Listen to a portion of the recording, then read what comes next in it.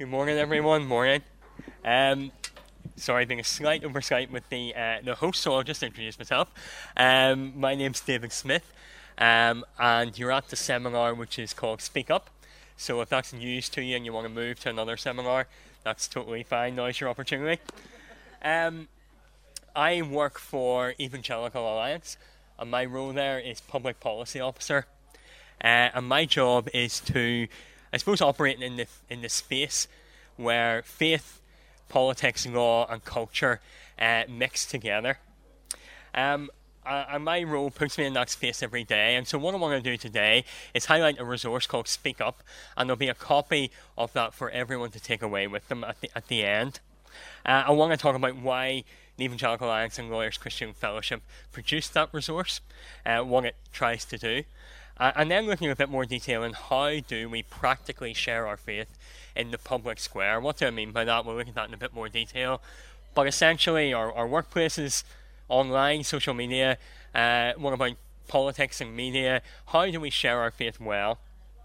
If you are struggling to hear me, I encourage you to come forward now. I'm going to get you all talking because I want this morning to be as practical as possible.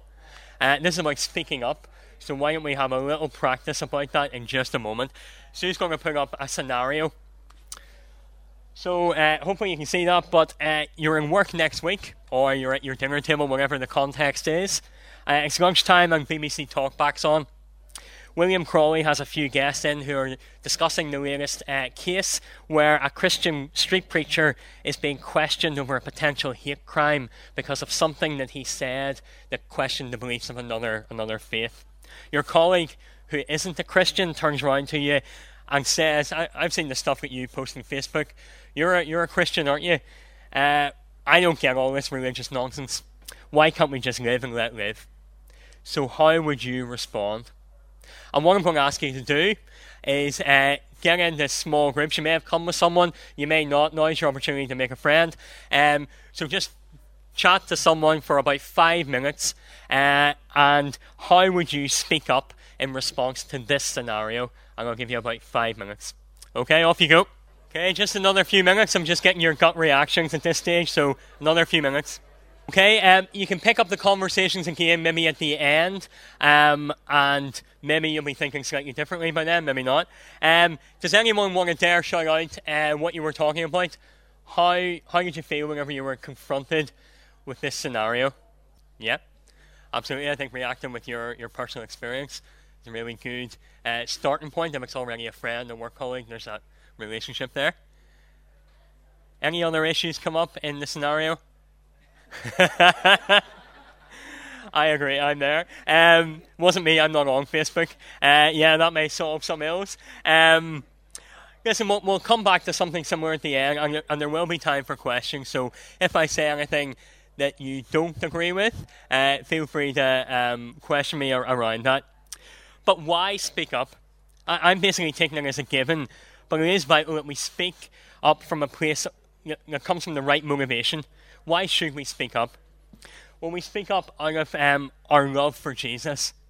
We speak about the things and the people we love. I speak about my wife and my children because I love them. I have a relationship with them.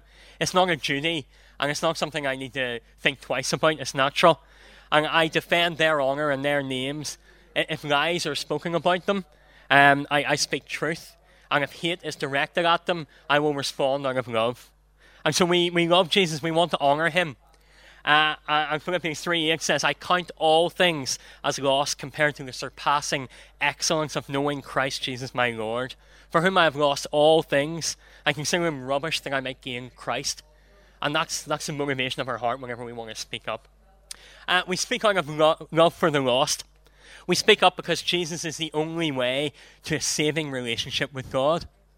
And the Bible is really clear in this. John 14:6, Jesus said to him, I am the way, the truth, and the life. No one comes to the Father except through me. One other example, 1 Timothy 2:5, for there is one God and there is one mediator between God and men, the man Jesus Christ. We speak out of love for our brothers and sisters in the church. Maybe not just as a parent straight off, but the gospel is being entrusted to us, passed down faithfully for 2,000 years. And we defend it from hearsay and from lies. And we're all here today because thousands of people over thousands of years have spoken up about the gospel. And from 2 Timothy 4:4 says this, "For the time will come when men will not tolerate sound doctrine, but with itching ears they will gather around themselves teachers to suit their own desires. So they will turn their ears away from truth and turn aside to myths." And sometimes our speaking up might involve conversations with those who also profess faith in Christ. And contending for the gospel, particularly in public or on social media maybe, against others who profess a different truth is really tough. Let's agree to disagree well. Let's let love and humility mark our conversations. We speak simply because we are commanded to and commissioned to do that. John 17, "As the Father sent me, so I am sending you." Mark 16:15, "Go into all the earth and preach the good news to all creation." Matthew 28:18, the Great Commission again, "Go therefore and make disciples of all nations." And so you see. And God's reign, finally, is over the entire earth. So from Genesis to Revelation, via the Psalms, when God is declared Lord over all the heavens and all the earth, through Colossians 1, in fact, throughout the entire weave of Scripture, we see God's sovereign rule across all the earth. There is no part of human existence or life over which Jesus is not Lord. And so therefore there's no part of all creation or human life where the gospel is not good news. So just briefly, what is the gospel? I'm not going to dwell on this point, but do you know the gospel? Can you explain it? You can't speak up about it if you don't know it. And I don't just mean know it up here. I mean, do you know it in your heart? Have you incarnated the gospel? Have you allowed Jesus to make you into a new creation? Are you living out the truth that you profess with your mouth? And don't share a small personal vision of God. My daughter Maeve has a playhouse in our garden, and sometimes she invites me in for tea. And it's a little bit like that with us and God. Sometimes we think we invite him into our heart, and we do. And we can point to Revelation when Jesus says, "Behold, I stand at the door and knock," and he is invited in, and he says he will enter. But actually, Maeve doesn't understand that I own the whole property on which her little house is built. And she doesn't quite get that whenever she invites me in, I'm already there. I already own the property. And sometimes we're a little bit like that with God. We don't realize that us inviting God in, God is actually inviting us into his life. It's not us inviting God into our life. God is inviting us into his life, into the fullness of all of his eternal life. And whenever we enter in, our whole lives are subsumed into him. We are made anew. And so there's a both and there. But maybe we just need to understand the fullness, the huge picture of the gospel, and not try to trim it down to a few sentences that won't do it justice. Defending the gospel. Just want to raise this briefly, because straight off I think there's a danger as we speak up that we could fall into a default position of defensiveness. And there's a big difference in defending something and in being defensive. The gospel does not need us to defend it. God is our defender. The word of God will last forever. His will be done on heaven as it is on earth. It is written. Jesus was pretty ambivalent about his public approval rating. Some people hearing him spread lies about him, thought he was a devil. He was hugely misunderstood. Can we cope with that? He got on with his God-given mission. Charles Spurgeon said this: "The gospel is like a caged lion. It does not need to be defended. It needs to be let out of its cage." We're not speaking up about a kitten here. We're speaking up about the Lion of Judah. The Almighty does not depend on me to defend him. He is my defender, as I said. And the gates of hell will not stand up or prevail against the advance of the gospel. And so we speak up because we love Jesus, we love the lost, we love our brothers and sisters in Christ. And we speak up to defend, yes, at times, but not in a posture of defensiveness, because God doesn't need us to do that. Okay, I've looked at why we should speak up and what we're actually speaking about, but why this resource and why now? And again, you will get a copy to take away with you at the end.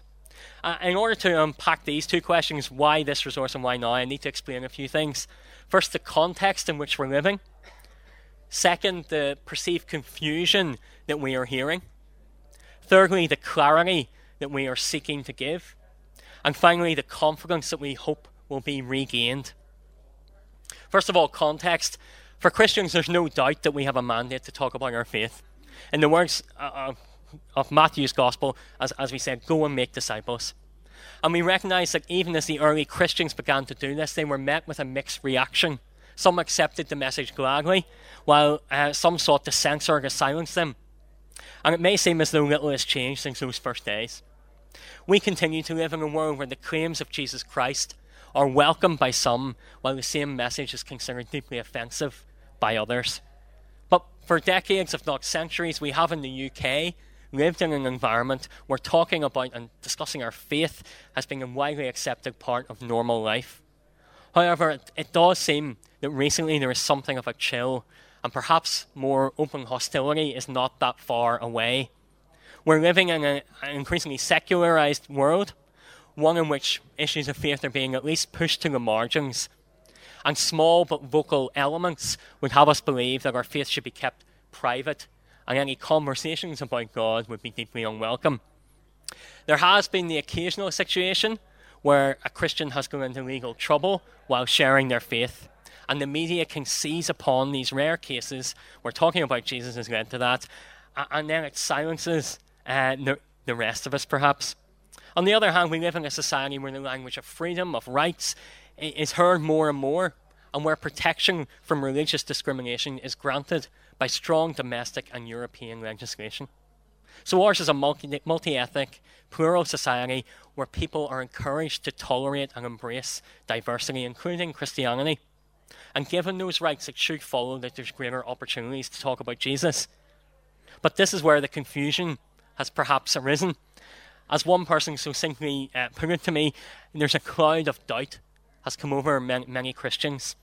They find themselves asking, do our laws prevent me from talking about Jesus, or do they actually promote the freedoms that I have to do that? And so there's confusion as to when and where you may get into trouble. What about that case I heard in the news? And not many people want to get into trouble, particularly with the law. And so the default position slowly but surely becomes that of maybe just holding back that little bit more. And so then non-Christians are confused as well, because if we're not sharing the gospel, what are we about? The Talking Jesus report by Evangelical Alliance last year said that 2/3 of Christians had shared their faith within the last month, which is really encouraging. That's good news. And we want to continue to do that, obviously. So it leads me to my third point, clarity. For many centuries, we have enjoyed the freedom to share and discuss our religious beliefs. This protection is founded in principles of the common law, in domestic legislation like the Public Order Act, and in European legislation, principally the European Convention on Human Rights. My understanding is that that will continue after Brexit, after being incorporated into domestic law, or continuing to be. But the whole rights debate is a live debate at the moment, absolutely. But how does this work practically in everyday life? When we asked some lawyers, the Lawyers Christian Fellowship, to help us give the clarity about the law and the freedom and protections we have to Christians, we wanted to restore confidence in those legal protections in a way that can be easily understood and accessible. We have amazing freedoms, and this is good news. But eternal vigilance is the price of freedom, as a former US president said. And freedoms are like muscles. If we don't exercise them, they begin to waste away. And so we hope this resource will give some confidence back to the Christian community. In doing so, it calls for Christians to always act with wisdom and with sensitivity. Because sometimes people are not fired or disciplined or socially marginalized because they are Christians, but actually because they're rude, they're insensitive, and they're a disruptive influence in their workplace. We need to understand the context in which we are speaking at work, and so we've tried to give practical applications and suggestions in here as well. The resource reminds us that these wide-ranging freedoms that we have extend online, in the street, in our workplaces, in our homes as well. And indeed, for those who love the Lord, this message of hope is impossible to contain. It inevitably bubbles up in our conversations with our family, with our friends, with our colleagues. So amid the religious illiteracy out there, the confusion, the deliberate attempts by some to chill the atmosphere for any public expression of Christianity. We hope this resource will provide a clearer picture of the legal basis for us to talk about Jesus. So I'm not going to go into a legal conversation today. If you have any more specific questions about that, they may well be answered in here or speak to me at the end. Absolutely fine. I want to move on, having sort of highlighted the resource and this idea of speaking up. I want to think about the words that we use, because words matter. Words have changed the world. Real words of real people have helped to change the course of history. Have you ever thought about that? Words have started wars, and words have ended wars. Words have began romances and ended them, consigned people to bondage and brought people out of freedom. Words matter. I have a dream. We all know where that comes from. Ich bin ein Berliner. Forgive my German. But JFK was a master orator. We shall fight them on the beaches. Winston Churchill. We think of people in history who had a great way with words and could rouse people to action at specific times. Or women persons. Susan B. Anthony and the suffragette movement. Going back further, though, words actually formed the world. Have you ever thought about that? God spoke the creation into being. Jesus, the Word made flesh. His words called people to new ways of living, new identities, new relationships with God, with each other, and with the world around us. So when we speak up, the words we use matter. Eugene Peterson says this: words and words are at the very core of God's revelation of himself to us. If the words are damaged through carelessness or malicious usage, or if the words are left in bad repair or pick up barnacle incrustations from hanging around in bad company, the sharp details of Jesus' revelation are blunted. Careless language in the service of Jesus is responsible for an enormous amount of mischief, rivaling outright lying as an impediment to hearing and responding to the message of God's good news to us.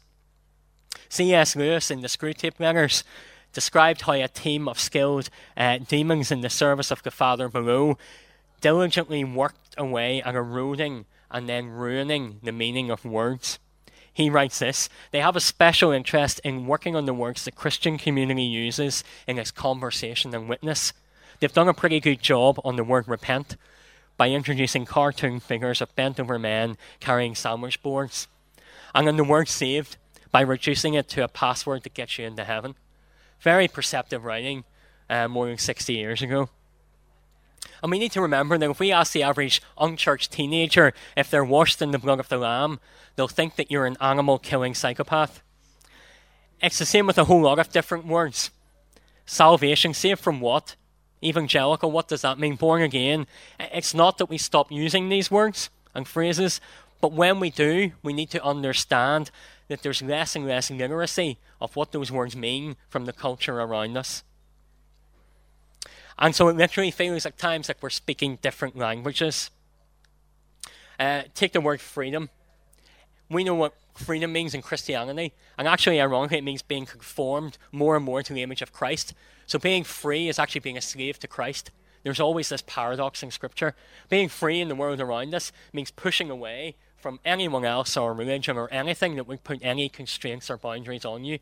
So even when we use the same words, very often our understanding of the words that we're using is completely different to how they're heard in the world around us. So words matter, perhaps more than ever. Truth is a controversial and contested concept, and in a post-truth world, as it's being described, the difficulty there is we stop believing each other. And when we stop believing each other, we stop trusting each other because we can't believe what someone else is saying. And when we stop trusting each other, that's when community begins to erode. So part of our role as gospel defenders of speaking up is to proclaim truth and to rebuild trust. Context matters. That's us. Context matters. So are you speaking one-to-one with someone? Are you speaking on the public airways? Are you speaking in formal communication or on social media for anyone to read? It's important to pause and to think about the context into which you're using the words that matter. I'm thinking about how sometimes God's word is written in different contexts, in the form of poetry or song. Sometimes it's history or law or prophecy. It's always true, but it's not always communicated in the same ways. And neither should we always communicate in the same way. So discern wisely your context before you speak. God's word speaks about objective philosophical truth, about the most complex moral and existential questions of the universe. It speaks of personal relationships, of economics, of creation, of poetry, of human rights and responsibilities. It provides psychological insights from the one who made us. So God's word speaks to all of life. And so whenever we speak into a particular area of life, it's important that we honour God's word and share it carefully, not carelessly. We don't want to use the Lord's name in vain when we invoke his precious word.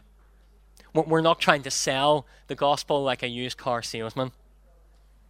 I can talk to someone about how whenever I look at a fine example of a female Homo sapien to whom I'm legally bound, and the light reflects off her in a particular way, that I experience a chemical reaction that floods my body with endorphins. That's all true, but it's not a very warm way to describe the love I feel for my wife whenever I see her. Words and context matter, and depending on the type of debate or conversation or situation you find yourself in, you need to choose your words wisely. Social media, this deserves just a little mention. We live in the first generation where we are writing words by tapping on a screen. And writing words by punching them with your fingers on a screen feels very different to forming them with your tongue in your own mouth, or even forming them with your own hand. And we need to be careful whenever we disembody our words.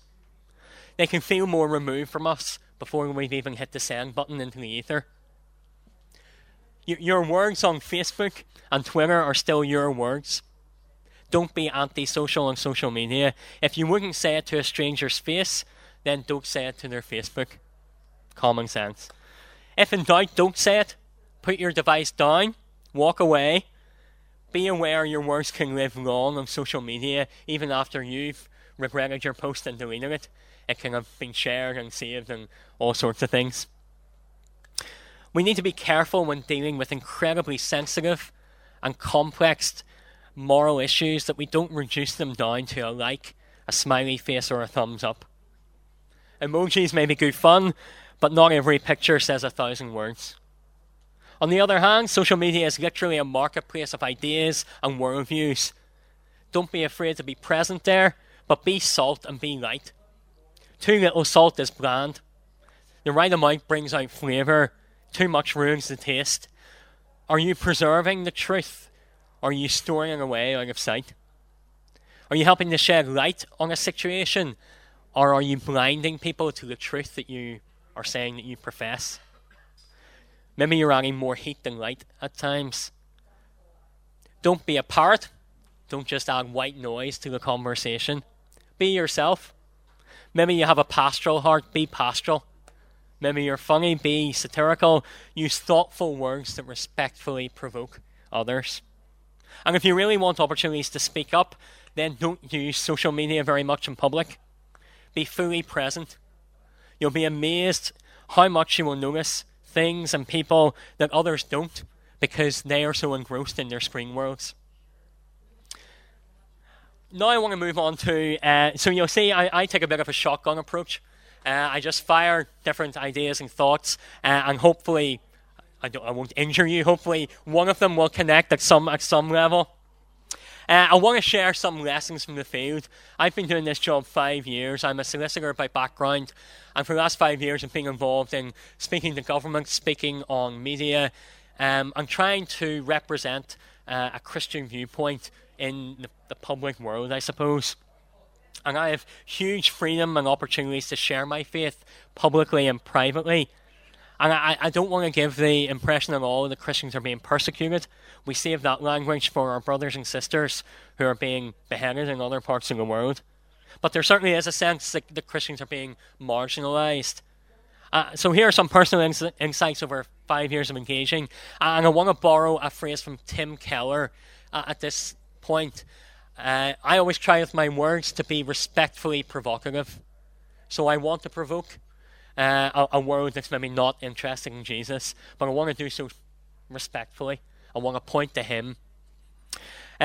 You will encounter name calling, bigot, dinosaur, fascist, fanaticist, fantasist, anti-women. It's not new.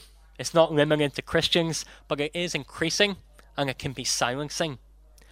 So, very simply, we don't resort to name-calling ourselves, even whenever we're deliberately misunderstood, and it's very frustrating. When we are called names, sometimes it's helpful to acknowledge it. You've just called me a name. That's not really helpful in the argument that we're talking about. And sometimes acknowledging that will actually embarrass the other person in where they've kind of gone with the conversation. I face the accusation that Christianity is harmful. Seeing this more and more. And tied up in this is, I suppose, in the implication behind the name calling. It limits personal freedom. It's anti-choice. It's homophobic. And so, might I suggest that in some people's minds, not in everyone's, we have gone from being seen as harmless do-gooders to harmful do-badders. Not everyone, but in some people's minds, that's the shift that we are now actually causing harm and doing bad. We're not just the harmless Christians, just do-gooders out there. The moral failures of Christians and the church, that's often thrown up. The implication that because we have failed, our message cannot be trusted. And I think there's a misunderstanding of the very message at the heart of the gospel, because we have all failed miserably. Again, a confusion between the feelings of the messenger and the validity of the message, and sometimes pointing that out humbly is important. And all sections of the church must wrestle with this, and we need to take responsibility. As a body of believers, our personal conduct will affect our public witness. Stop forcing your views on others. Leave your religion at the door. I often hear that around politics or education or whatever it might be. Faith should be left at the door. This is a secular space. Because the greatest offence in the postmodern, post-truth culture is to believe something, to stand for it, and to dare to disagree with the choices that someone else makes. Instantly we're accused of shaming them, of forcing our views on others, of judging them, because we have stood for something that we believe to be true or good. But we're not trying to force our views on anyone. We do so no more or less than anyone else in the public square. Government, media, companies through their advertising, and everyone else on social media. It's a melting pot of ideas. Sometimes there is a legitimate question. Who are we speaking for? Sometimes we do need to speak for Christians and for the protection of faith groups. But very often as Christians, we are called to speak for the marginalised, the vulnerable, the poor, the oppressed. To speak for ideas, to contend for ideas and issues that value everyone, particularly the weakest in society. And so one interesting side point in this is that I'm very rarely told to leave my ideas about poverty or sort of human trafficking at the door. It tends to be around issues which challenge most the personal autonomy that our culture is built around. And sometimes there's a dichotomy that's brought up between social justice issues and moral issues. I reject that. I think how we as a society decide to pay our taxes is a deeply moral issue as well as one of social justice. I think the issue of abortion is an issue of social justice as well as being one about a personal moral choice. But here's the point. We don't impose our beliefs or simply oppose other beliefs out there. We humbly propose hopeful words and beliefs that we believe are true and good for everyone. We very often face loaded premises. What do I mean by that? I don't know if anyone's wife has ever said to them, why do you keep leaving the toilet seat up? Now, the premise in that question is that the proper place for the toilet seat is down, whenever every man in here knows that's clearly wrong. If anyone watches The West Wing, there's a great episode where the White House spokesperson is told to reject the premise. If you don't like the question, reject the premise behind the question. So I'm not saying that we wriggle out of every question at all, but very often whenever we're engaging with the world around us, we will face loaded questions questions that come with a particular premise contained in them. The world expects us to respond to issues on their terms and their assumptions. And while it's vital that we meet the world where they're at, don't be afraid to reject the premise behind the question. So, for example, a question I'm often asked, why do Christians hate gay people? The premise there is that Christians hate gay people, obviously. And how do I respond? There may be a genuine point to be addressed in many questions, but don't blindly accept the premise behind it. So, for example, I might say the issue of sexuality is all about relationships, identity, and belief, things that we all care deeply about. And I humbly accept that the church hasn't always got this right. We haven't always been the welcoming place that we should be to everyone. Of this, we need to repent and be compassionate. However, because Christians believe in different boundaries for sexual relationship, it doesn't mean that we hate people who are gay, and you come round and address the issue presented in the question. Often face the myth of neutrality. So that often means that it's implied, well, your views are religious, so they don't really matter. You shouldn't bring your views or your beliefs into politics. But what about humanists or atheists or Marxists or socialists? They carry their views and values into the voting chamber, into the airwaves, as much as anyone else. They're driven by their vision of what a good society looks like. And that's where we disagree. We have a different vision of the common good. But no one has a neutral vision. That just doesn't exist. And so we challenge this idea of neutrality. We graciously point that out. There's another myth of progress, that what is now is better than what went before, simply because now it is new and shiny. A perfect example is the abortion law in Northern Ireland, for instance.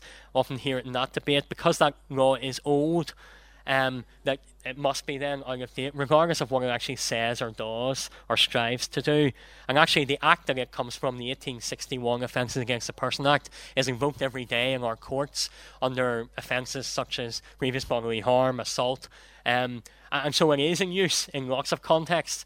And so, but the premise there is that just because something is old, that what is now or what is to come will always be better, and I'm not sure that's always true.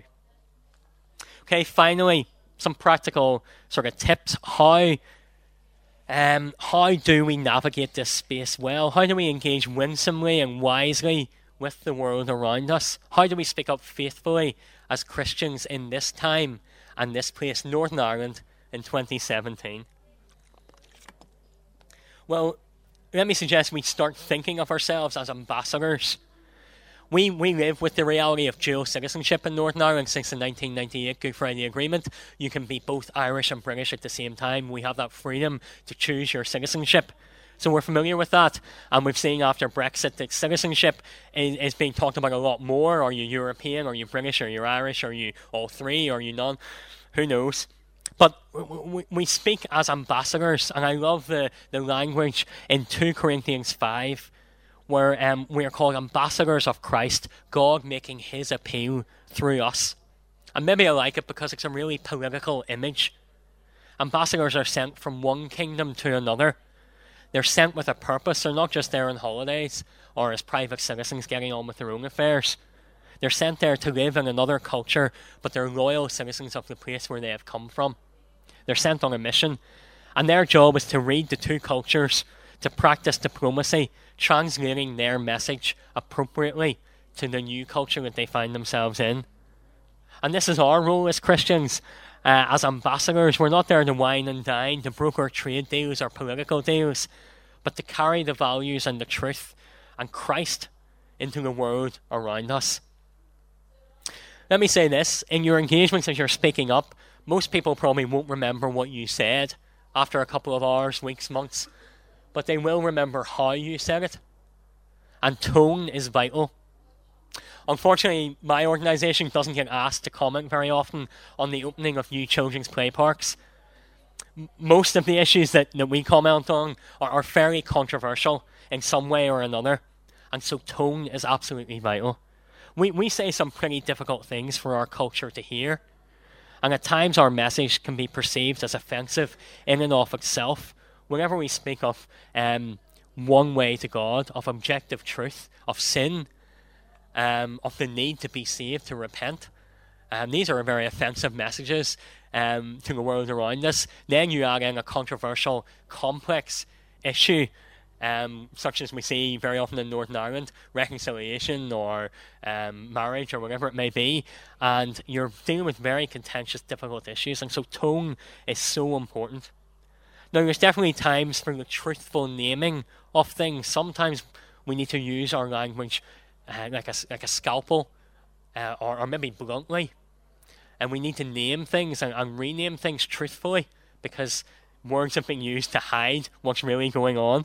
And language is a new battlefield, but let's be careful not to add offence with our tone and our words whenever possible. Jesus, talk about Jesus. Jesus changes the conversation. A few years ago, I was able to meet with Martin McGuinness and talk about reconciliation. And I was in his office sitting there, sort of pinching myself, thinking, what am I doing here? I have no political capital. And so I spoke of Jesus, and I spoke of the Good Samaritan, and how his story redefined enemies as neighbours to whom we are called to love. I spoke of grace.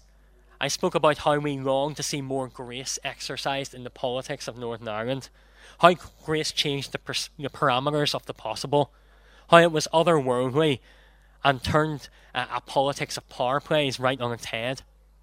Jesus' conversations can be uncomfortable at times, because comfort or avoiding an awkward situation was not always Jesus' key priority. Sometimes the awkwardness that we experience when we speak up can actually be used by the Holy Spirit to confront, to provoke. And so we tend to avoid awkwardness at every cost, don't we, in our culture?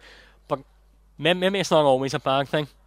Jesus' conversations are vital if we are to learn to speak up in ways that will challenge people so that they hear his voice. Start small. If you don't know where to start speaking up, start small. Culture is so big and so diverse, and many of the issues we face are incredibly complex. It's very hard to change society out there, but it can happen through a small group of people, a creative minority who can shape smaller spaces. So while changing the national discourse on a particular issue can be very difficult, changing the tone and the words and the conversation in your own home, in your office staff room, wherever it may be, in your friendship group of 5 people, that can be easier. The believers were together and they held everything in common. That small group of believers changed the world. I don't know if you know this, but Sinn Féin, they pay every MLA in their party an industrial wage of the average working wage, so it's about £23,000, something like that. Even though MLAs earn close to £50,000, that's pretty radical. Whenever people hear that and they understand that everyone in their party, from the leader to a councillor, is paid the same amount of money, that's quite a radical idea. Now, I wonder, are we known for countercultural practices within the church that are just as radical as that? I wonder, are the words and the language that we use, are they radical? Are we doing something different? I suppose that leads me on to my last point.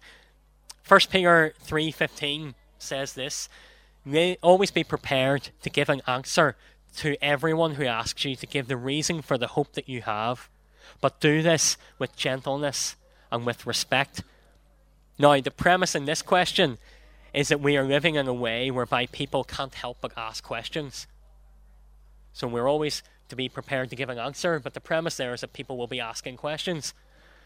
That presupposes that we are living differently, that there's something about us that is causing people to ask questions about the hope that we have. And questions can be difficult for a number of reasons. Again, they can be complex or awkward, or we just don't know the answer. And difficult questions don't often lead to easy answers. It might take a long time if we're speaking up regularly. It might take several conversations. It might take wrestling with people to help them understand what Christians really believe and why. And don't feel that you have to answer it all immediately or in one conversation. You're seeking to introduce people to Jesus, remember, not to win an academic theological argument. And some will refuse to listen, others will deliberately misunderstand you in the gospel.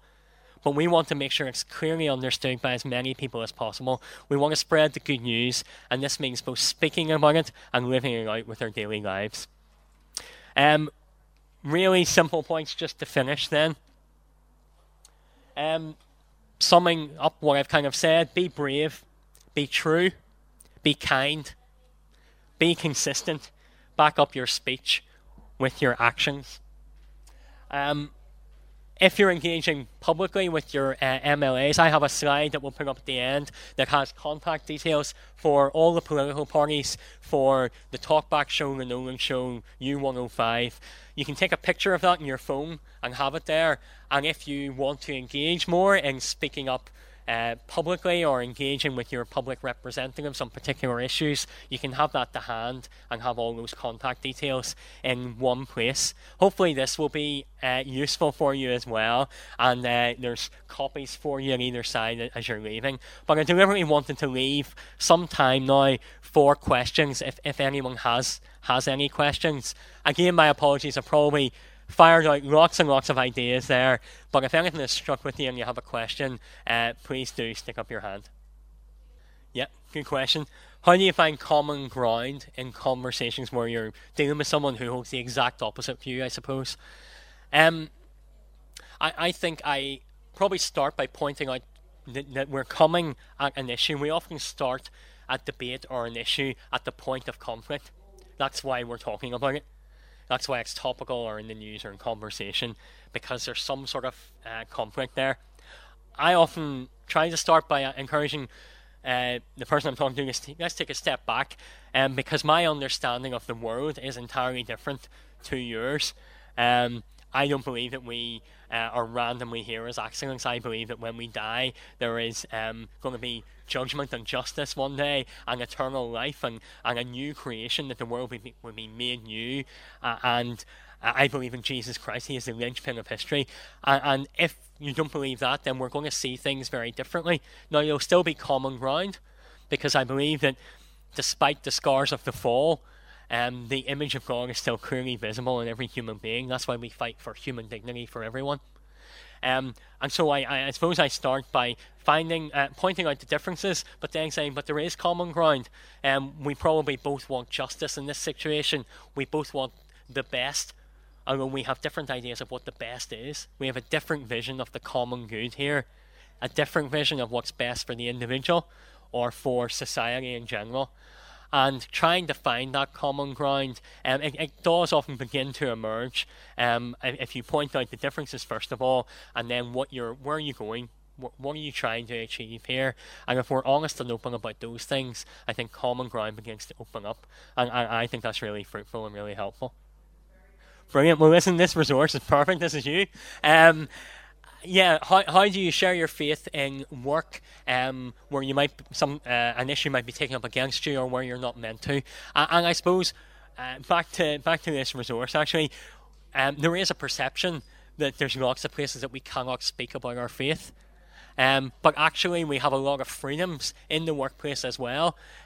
So people will come in and talk about what they did at the weekend. People will talk about their family, their friends, if they went kayaking, if they went on a snowboarding holiday. And so you can go back to work and tell people you were at New Horizon, and they won't know what that is, but you can tell them, and you can share your faith. I think what I would say is, try to develop it naturally. Don't try to shoehorn it in or beat people with it, and I'm sure you won't. And there's some good tips about how do we do that graciously. If you're a manager in work and you're always talking about God with a junior employee to the point where they're starting to feel uncomfortable and thinking, I probably need to start taking an interest in God if I'm going to keep my job here, that maybe an abuse of trust and not the proper context with which to share your faith. But we cannot but share our faith in some way. And this book has some really good practical advice and actually dispels some of the myths that are out there about where and when and how we can or can't share our faith. So yeah, make sure you take a copy. Yeah. No, huge question, and you can do a whole seminar on that question alone. And so it's more nuanced than keep faith out of politics, or yes, your faith should be present in every political proclamation. I don't think it's that either or. If you look back over political history, lots of people were inspired by their faith to do things that most people in society agree with. So bringing in child protection laws, bringing in laws to stop children being sent up chimneys, schooling, health, education, ending slavery is obviously a famous example. Lots of people were motivated by their faith. It may have been controversial at some times, but we look at those examples and most people can go, yeah, that's good, I can align with that, so that's okay. Faith and politics can coexist there, but don't try to bring your faith in whenever you are trying to do something that will stop my personal freedom. Now, this is where it starts to get more tricky. So I don't think any political party should be the Church of Prayer. I have real issues whenever Christianity gets entwined with empire, with politics. That to me is deeply concerning. We get enamored with power. I think we should be both in the system, sort of Daniels and Esther's, but also a dissident voice on the outside, challenging, creatively demonstrating and modelling a different way of doing life. And politics will only take us so far. You can pass a law tomorrow saying love your neighbour as yourself. That would be a rubbish law. I mean, you know, that's a law that's written on our hearts. That's not a law for the statute books. So it's complicated, and whenever it gets more heated and more nuanced and more difficult, whenever our religious views are more out of step with the direction the culture is going, and whenever what we are proposing as our vision of what is good for society more and more conflicts with an autonomous, individualistic view of what is good for society, I would suggest, and that's where we're seeing the biggest clashes today in politics here, but also in the Western world. Yeah, really good question. Some people are... So again, it's like, I would almost compare it to any organisation. It's almost an organisational dynamic. And I wonder here if you might belong to different denominations. Do you agree with absolutely everything that your denomination would say or do publicly? I don't know. So there's that dynamic between your individual conscience and the larger grouping. You may be happy to support them by funding what they do or being a member of that organisation, but not publicly aligning yourself. Sometimes people live in these sort of balances. But yeah, I mean, very often there's a number of organisations that will work in a particular area, and if you look at them, there will be a range of approaches. Some will be more outspoken or will use a more aggressive, confrontational, more conservative, more liberal, whatever the words are. They'll use a certain tone and style, and others will maybe have a style with which you're more comfortable and will align. You probably won't find a political party with which you'll agree with absolutely everything on. Some parties will say we represent the Christian voice, and that may be true on certain issues, but whenever you go to other issues, perhaps around economics, the environment, how we deal with the poor, maybe it is marriage or abortion, whatever, it's very hard to think of a party that you as a Christian will think, yes, they represent exactly what I want to be represented by Christianity. I suppose that's not the role of politics, but yeah, some organisations you will align with more than others, and what I would encourage you to do as well is to challenge. If you can agree maybe 60-70% of what they're saying, get in touch, challenge them, say I really like where you land on these issues, but the way you present, your tone, your style actually is really a barrier for me, and maybe lots of other people like me, and I'd like to open up a conversation about that, because you might be surprised there's maybe lots of other people thinking the same.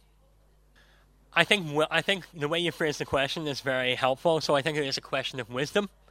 I don't think I would ever say, no, you should never do that, or yes, you should always do that. It comes down to wisdom. It comes down to the context.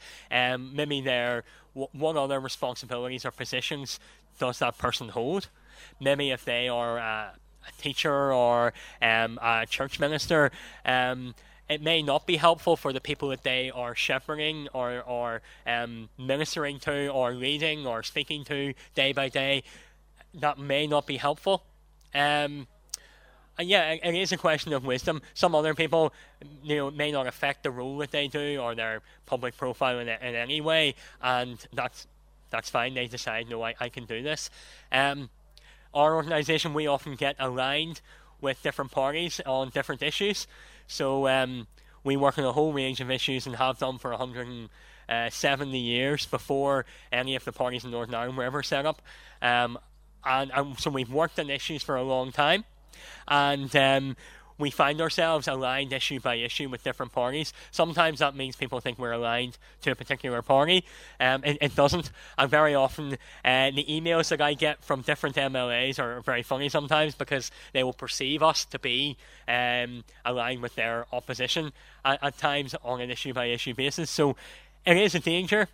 You can't avoid the perceptions out there, but you can be wise in how you manage those. So, yeah, case-by-case basis. Sorry, I can't be more specific than that. Unless that's it, I'm happy to wind up there. Please do take a copy of Speak Up. If you look at the resource and actually think, hey, I'd love 10 copies of these, or 20 or 100, get in touch with me. We'll be at the stand this week, and we can arrange that for you if you think it's a resource that would help your outreach team or your church or your eldership or your whoever it may be, your organisation. Please do get in touch. But thank you so much for coming. Thank you.